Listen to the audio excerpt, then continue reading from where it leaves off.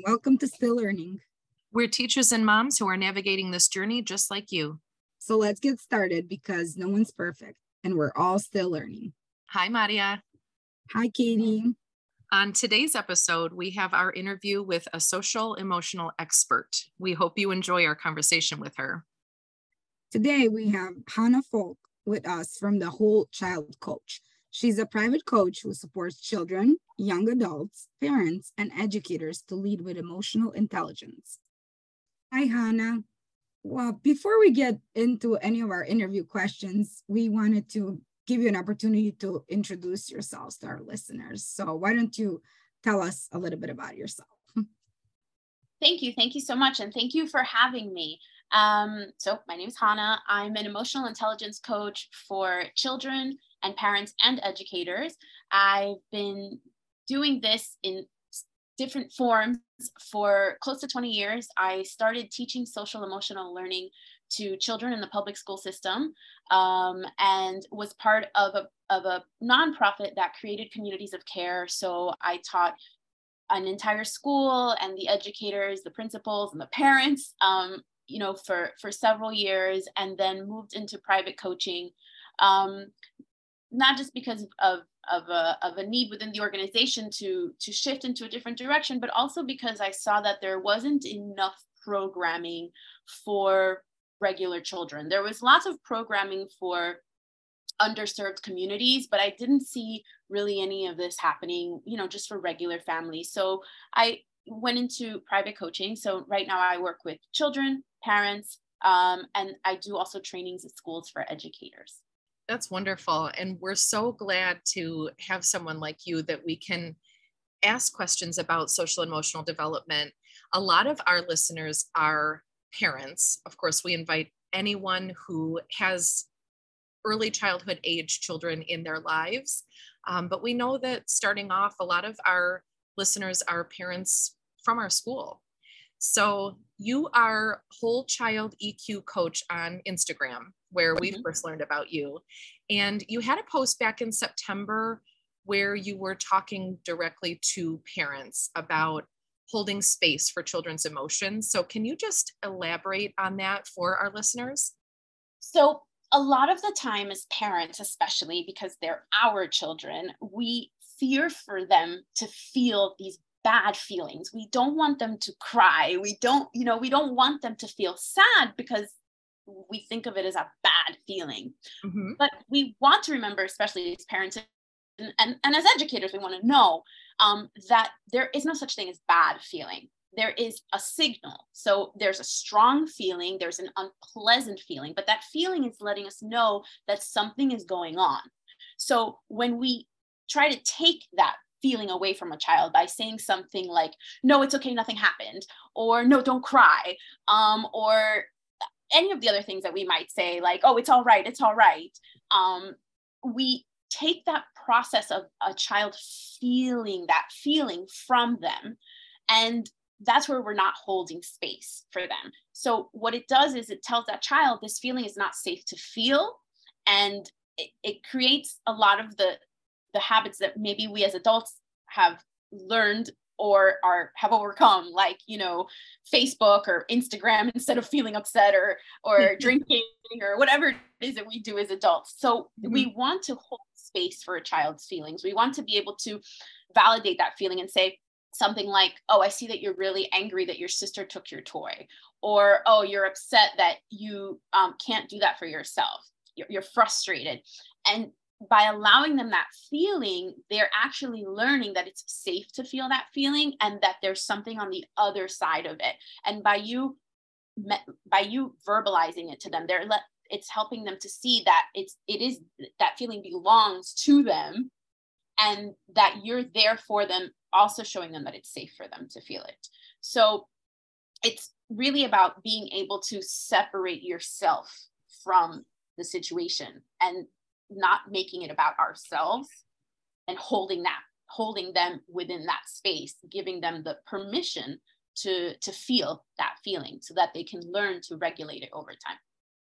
That was so well said. And it's what we talk about so much, but we don't have the words to kind of paint the picture the way that you did. And I love the reframing of the feeling, or especially the quote unquote bad feeling, as a signal. I think if we reframe that in our minds as parents, it makes it easier for us to shift away from that. Oh no, I don't want my child feeling this way, which we can all appreciate, but you're right. There's no such thing as a bad feeling.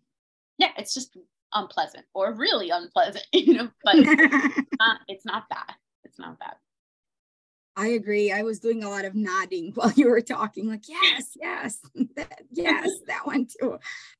One thing, Hannah, I struggle with is if there's a situation that I am the only parent, so not calling out my husband or anything, but let's just say, for example, that I'm the only parent or the caregiver. It might be another teacher, or it might be my mom, for example, who had, grew up in a different generation and did the best with what she knew then and the resources she had.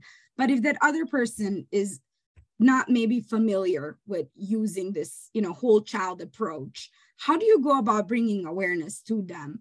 And what strategies can you use to help guide them, but also help you in this very frustrating learning experience for all? So for you, it's important to plan. So there's one is notice. One is notice your feelings around the situation and pause, because when we're very passionate about this, we can really bulldoze somebody. And I've done that. I might have done it 20 minutes ago. So we have to be aware of what our feelings are around the situation and be able to pause, so that we know we can't just in the moment say the thing that we want to say, because that can come off as insensitive to the person and where they're at. Everybody's doing the best with what they've got. We're a very lucky generation to have the research available to us that we do. No one really, 20, 30, 40 years, 50 years, it just wasn't around. So we want to keep that in mind, that everybody is doing the best that they can with what they've got. And the reason why we want to notice and pause is so that we can take that information with us later, so that we can come up with a way to speak to these people in a time where it's not that moment. It's not that like in the moment. It could be later during a regular conversation. It could be a time where you say, hey, I noticed this happened the other day, the other night, or this morning. Can I share with you a little bit about how I would have handled that based on what I've learned? So one thing is to try not to handle these situations in the moment, and to try to talk about them later in a calm way, because we can be very passionate about it, especially if we think like it's damaging. Another thing is to share research, because there are negative beliefs around this type of parenting and education style. Many people think it's enabling. Many people think it's new age. Other people think it's just weak. I've heard, so much negative feedback about this style of parenting and educating. So we know that's not true, but we do need to know who we're speaking to. So having research, knowing some research is something that can help us in these difficult conversations. And then most importantly is doing it for them. The same, in the same way, if somebody's upset in front of us, holding that space for them, validating their emotion, the same way that you would gently parent your child, you want to try to have that conversation with the adult so that they feel what it's like to have that, because most of us didn't have that. So we don't know how to share it with others. So those are the things that I would bring with me, is one, not in a moment, right? Kind of plan when you're going to have those conversations. Two is have that research. And then three, be that kind of person for that person as well, so that they can experience it for themselves. Thank you so much. I think what you just said. You don't. Sorry, yes. Forgive yourself for when you don't, because it will happen. When you talked about damaging, that's when I was like, okay, yeah, that's definitely when I go into like mama bear mode. Right. Exactly. Exactly. Thank you so much for that answer. So on your Instagram, you have so many fabulous reels, and you talk about parenting being an inside job first. Can you explain what you mean by that? Yes. So children feel our energy. They feel our feelings, not just because they were, especially as moms, right? They were inside of us. So they have this relationship with us that nobody else has. But also because of mirror neurons. We have mirror neurons in our brain where they can see our facial expressions, and they pick up on these feelings that we're feeling through our facial expression, our tone, our body language. So when we can't regulate ourselves, we won't be able to help a child regulate, because we don't know how to do this for ourselves. And we're also going to be dysregulating our child while we're being dysregulated. So the first step is to learn how to do this for ourselves, learn how to be aware of what's happening inside of my body, what's happening inside of my mind, what do I do to soothe myself, calm myself, regulate myself in the moment. And then after I'm able to actually do that, then I'm able to really help my child do it. Otherwise, it's very difficult to. Yes, that reminds me of a post that I saw somewhere on Instagram. Everybody borrows all of this language from everybody else, right? But the saying that a dysregulated adult cannot regulate a dysregulated child, that's what you're talking about when you say it's an inside job first. Yes. Yes. Okay, yes. So we did a podcast on conscious discipline. I'm not sure if you are familiar with that theory, but yes. That's what that is all about. Yeah. You first calm down so that you can help. Yes. Yeah. It's just impossible.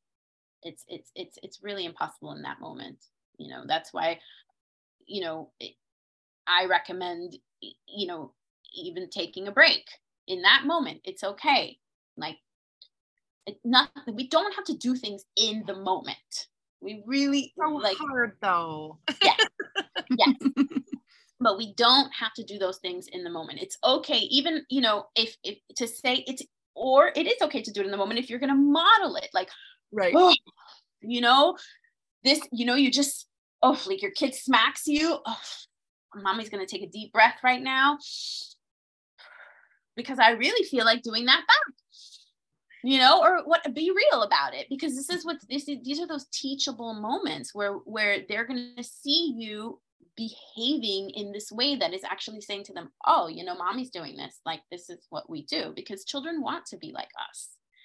Also. So being able to model this, or stop and say, I'm going to go use the bathroom for a second, or whatever, however you can get away for a second. Most of us can't get away to go to the bathroom by ourselves. So, or just turn around. I don't know, whatever you can do in that moment, just to sort of give yourself that moment, so you don't yell or scream or shame or whatever, we sometimes do when we're in that moment. Yes, those are such helpful strategies.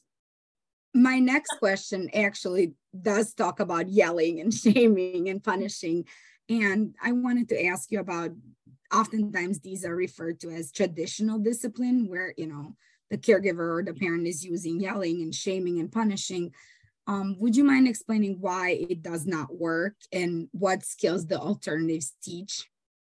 So the reason yelling and shaming and these kinds of discipline approaches don't work is because they're not teaching the child what they need to be doing. They're actually teaching them what not to do, right? Like, you never want your child to yell at you, but if you yell at your child, they're probably going to yell at you, or they're going to want to yell at you and feel too afraid to. So there's going to be a disconnect there between the two of you. They're definitely going to yell at other people though, because they'll be okay with that. Shaming, the same thing. They're not going to shame you, or they might when they're older, they'll do it in their head. Now, shaming goes a step further, because whatever you tell your child about themselves, they believe. So if you call them lazy, good for nothing, can never do anything right, they're going to believe that about themselves. And that's going to lower their self-esteem, and it's going to make it harder for them to be successful at whatever is that thing that you're shaming them about. in the future. So it's going to continue that cycle. When we stop and really what we want to do instead of just punish is ask ourselves, what is the message behind the behavior? Like why is this happening? What's going on? It can be a physical reason, like tired, hungry, not feeling well. It can be something that happens socially at school or with a sibling, or maybe something with you. Maybe there hasn't been enough connection with you. So when we start becoming curious, which is really what we want to do, because there isn't a specific strategy that we want to go towards, but really the strategy is to be curious about the behavior. Because when we start becoming curious about the behavior, then our response is going to be more empathetic. And that's really where we want to go toward that. Once we become more empathetic, even if we do apply a consequence, it's going to come off in a different way. And so now we're teaching the child a skill. Sometimes that skill is going to be emotional regulation. Sometimes that skill is going to be, you need to take care of yourself because you're obviously really tired and that's why this is happening. Or you need to eat because you're hangry.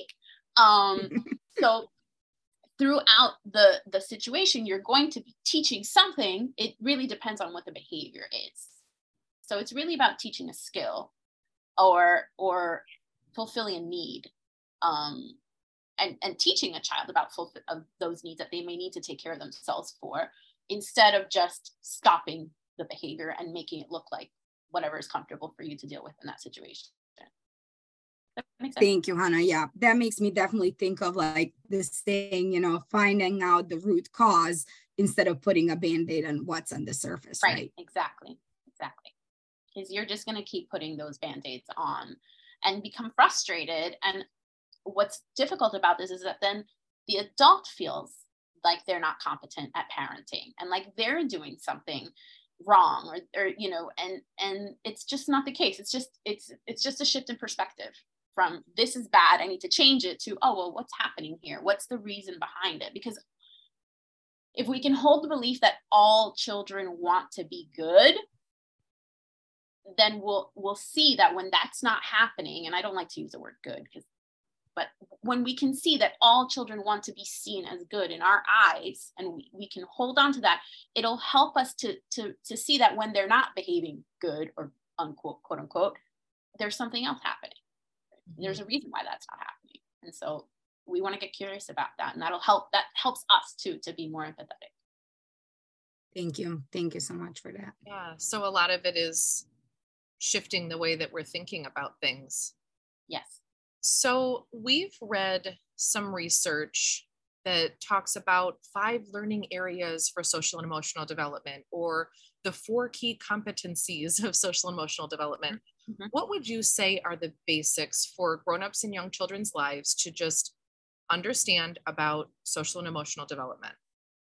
So the 4 competencies are self-awareness, self-management, social awareness, and relationship skills. And what we want to keep in mind with these is that they are milestones, but they're not set.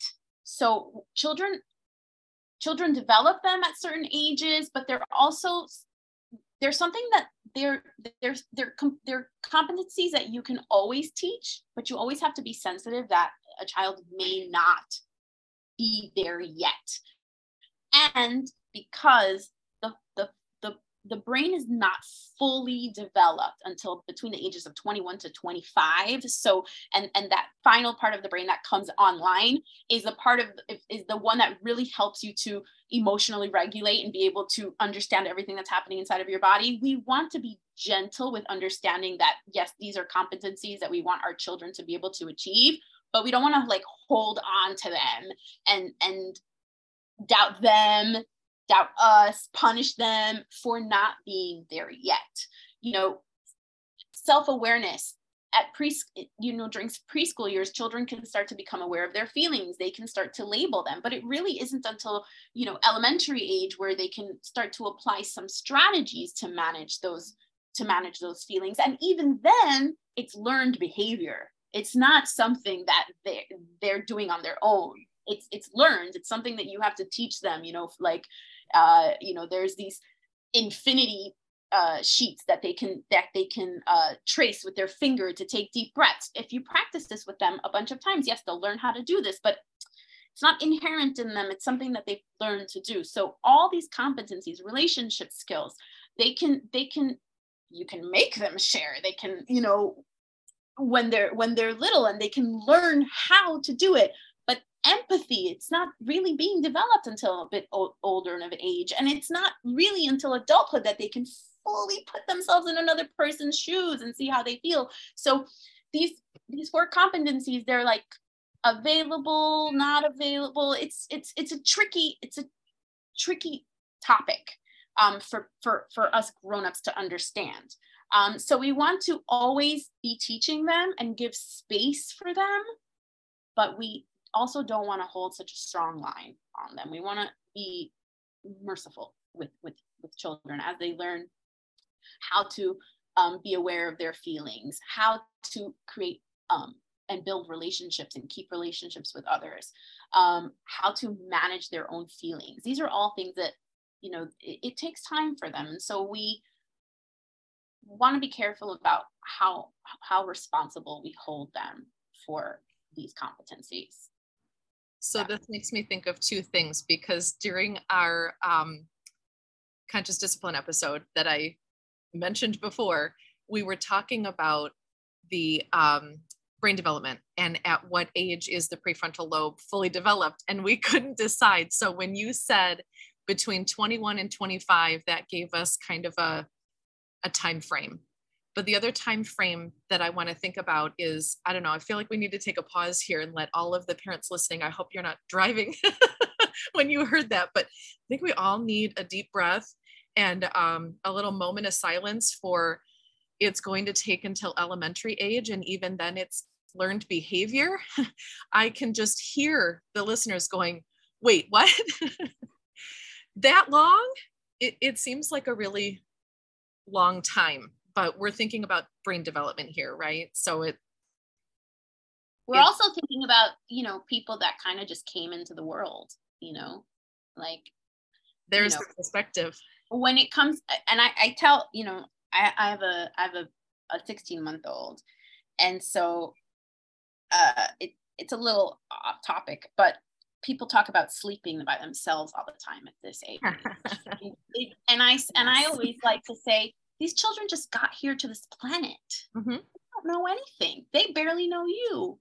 Yeah. So is 7 years old that much time? I mean, what was happening to you 7 years ago? Like we look back and go, oh my God, it's been 5 years. It's not that much time. When we think about it that way, it seems that way for us because we're tired and we want to breathe. and we're like, can't you just get this already? So yes, children can become better at it with a lot of practice, right? Which is why I'm like, okay, do lots of routines at home around this stuff. Have a calm corner, have strategies, really build it in place in your home so it's easier. Mm-hmm. Book a discovery call with me. I'll help you. But if you don't have this in practice at your home, which is like one of the key things that I do in my coaching, is like really help parents create a space for feelings in the home so that it's easier. So that because if you're just having a conversation about it once in a while, which is usually what happens because there's homework and this and that, then yeah, it is, it's difficult. It's difficult. But 7 years old it's not that long here on earth. That's how I like to think about it. It's not that long. That's true. And, yeah. It's funny you say that, Hannah, because I actually have a 7-year-old exactly at my house. And in comparison to the 3-year-old, it seems like he should know better. And we've talked about it maybe, I don't know, 3 times, so why isn't he getting it? Right. You're right. Life happens. Homework happens. Extracurricular things happen. I have a job. We have needs, there's other chores that need to get done.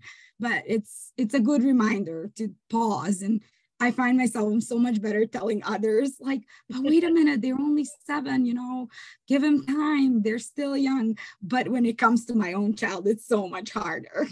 Harder to remember that. Yeah, it's always harder with the ones we're closer. And and that's also a good thing because we see their potential, right? So it's, you know, it's also coming from a good place. Like you see how intelligent your child is and how capable they are. So you're like, why can't you get this? So it's not bad, you know, you're coming from a good place.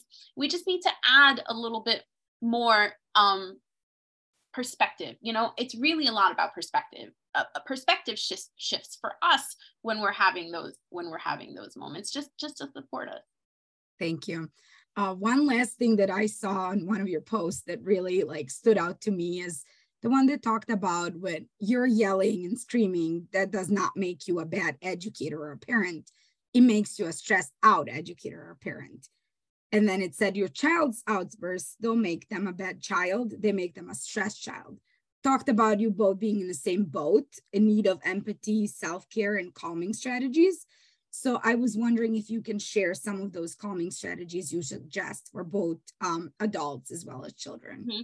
So the first is to have a practice, specifically a practice of sensing what's happening inside of your body, because that's how we know what's happening. Whenever we're about to feel, we do have senses, like physical senses that happen.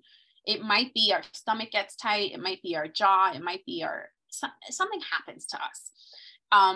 You know, our heart might start racing, or we might get like butterflies in our stomach, or so whatever that is for you. I know that I get like my stomach really gets like I get nervous feelings in my stomach. What any feeling, it's all my stomach. So whatever happens to you that is unique to you, you want to become aware of that.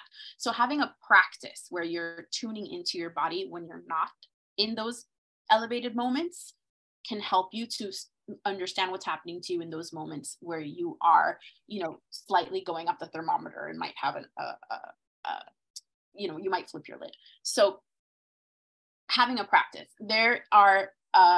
there's a really cute meditation online. It's called the body scan. It's called the butterfly body scan. And it's on YouTube, and you sit through it, and there's like a little butterfly that goes through your body, and you imagine, you see what's happening inside of your body. You imagine the feelings that you're feeling. You imagine the sensations in your body. That's great for children, but it's great for parents too.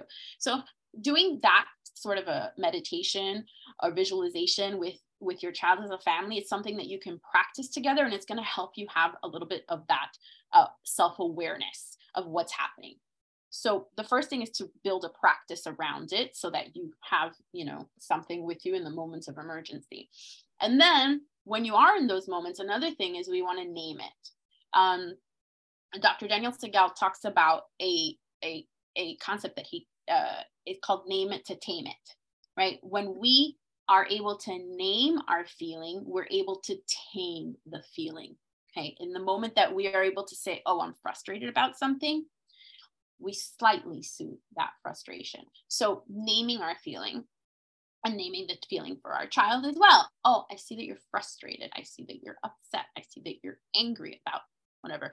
Helps them to feel validated in that moment. And it instantly helps to calm down and gives some sense of order to what is happening, and doing that for ourselves as well. So those are two really basic where to start from to support ourselves, because it really is about getting to the place of stopping and pausing so that we don't flip our lid. So if we can know what's happening in our body and then name that feeling, we will be able to come out with a completely different outcome. Thank you. I think that's like one of the things when like my friends, you know, that are parents or, you know, teachers, or that often my go-to is like, do some breathing. Here are some fancy names for, you know, rainbow breathing and drain breathing and balloon, you know, and those are great tools. But I like that you just brought my awareness that maybe I'm missing a step or two there, where that noticing is so important. Because just when you were describing it, I was like, yeah, I get like, my heart kind of starts racing, you know, I get like palpitations where I'm like, oh no, you know, that tension, that thermometer, I can see it getting up. And that's where we need to pause. Yes. And name and label. So, and then really, if you've never done any sort of emotional regulation for yourself, that's enough to start with. It'll be different. It'll end up different. It'll be And good, yeah, better. I have never heard of the butterfly body skin, so I'm curious to, after we're done, Yeah, go we're look it up. after this. Yeah, it's really cute. It's really cute. And, you know, one of the things that I like to focus on is things that parents and children can do together, because we should be building this awareness and this, you know, wisdom together as a family.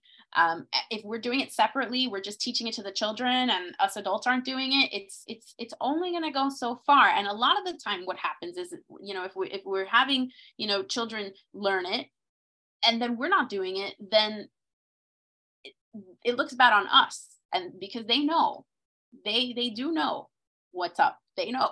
They'll look at mommy and they'll go, well, why is mommy not taking a deep breath? You know, I'm here taking deep breaths.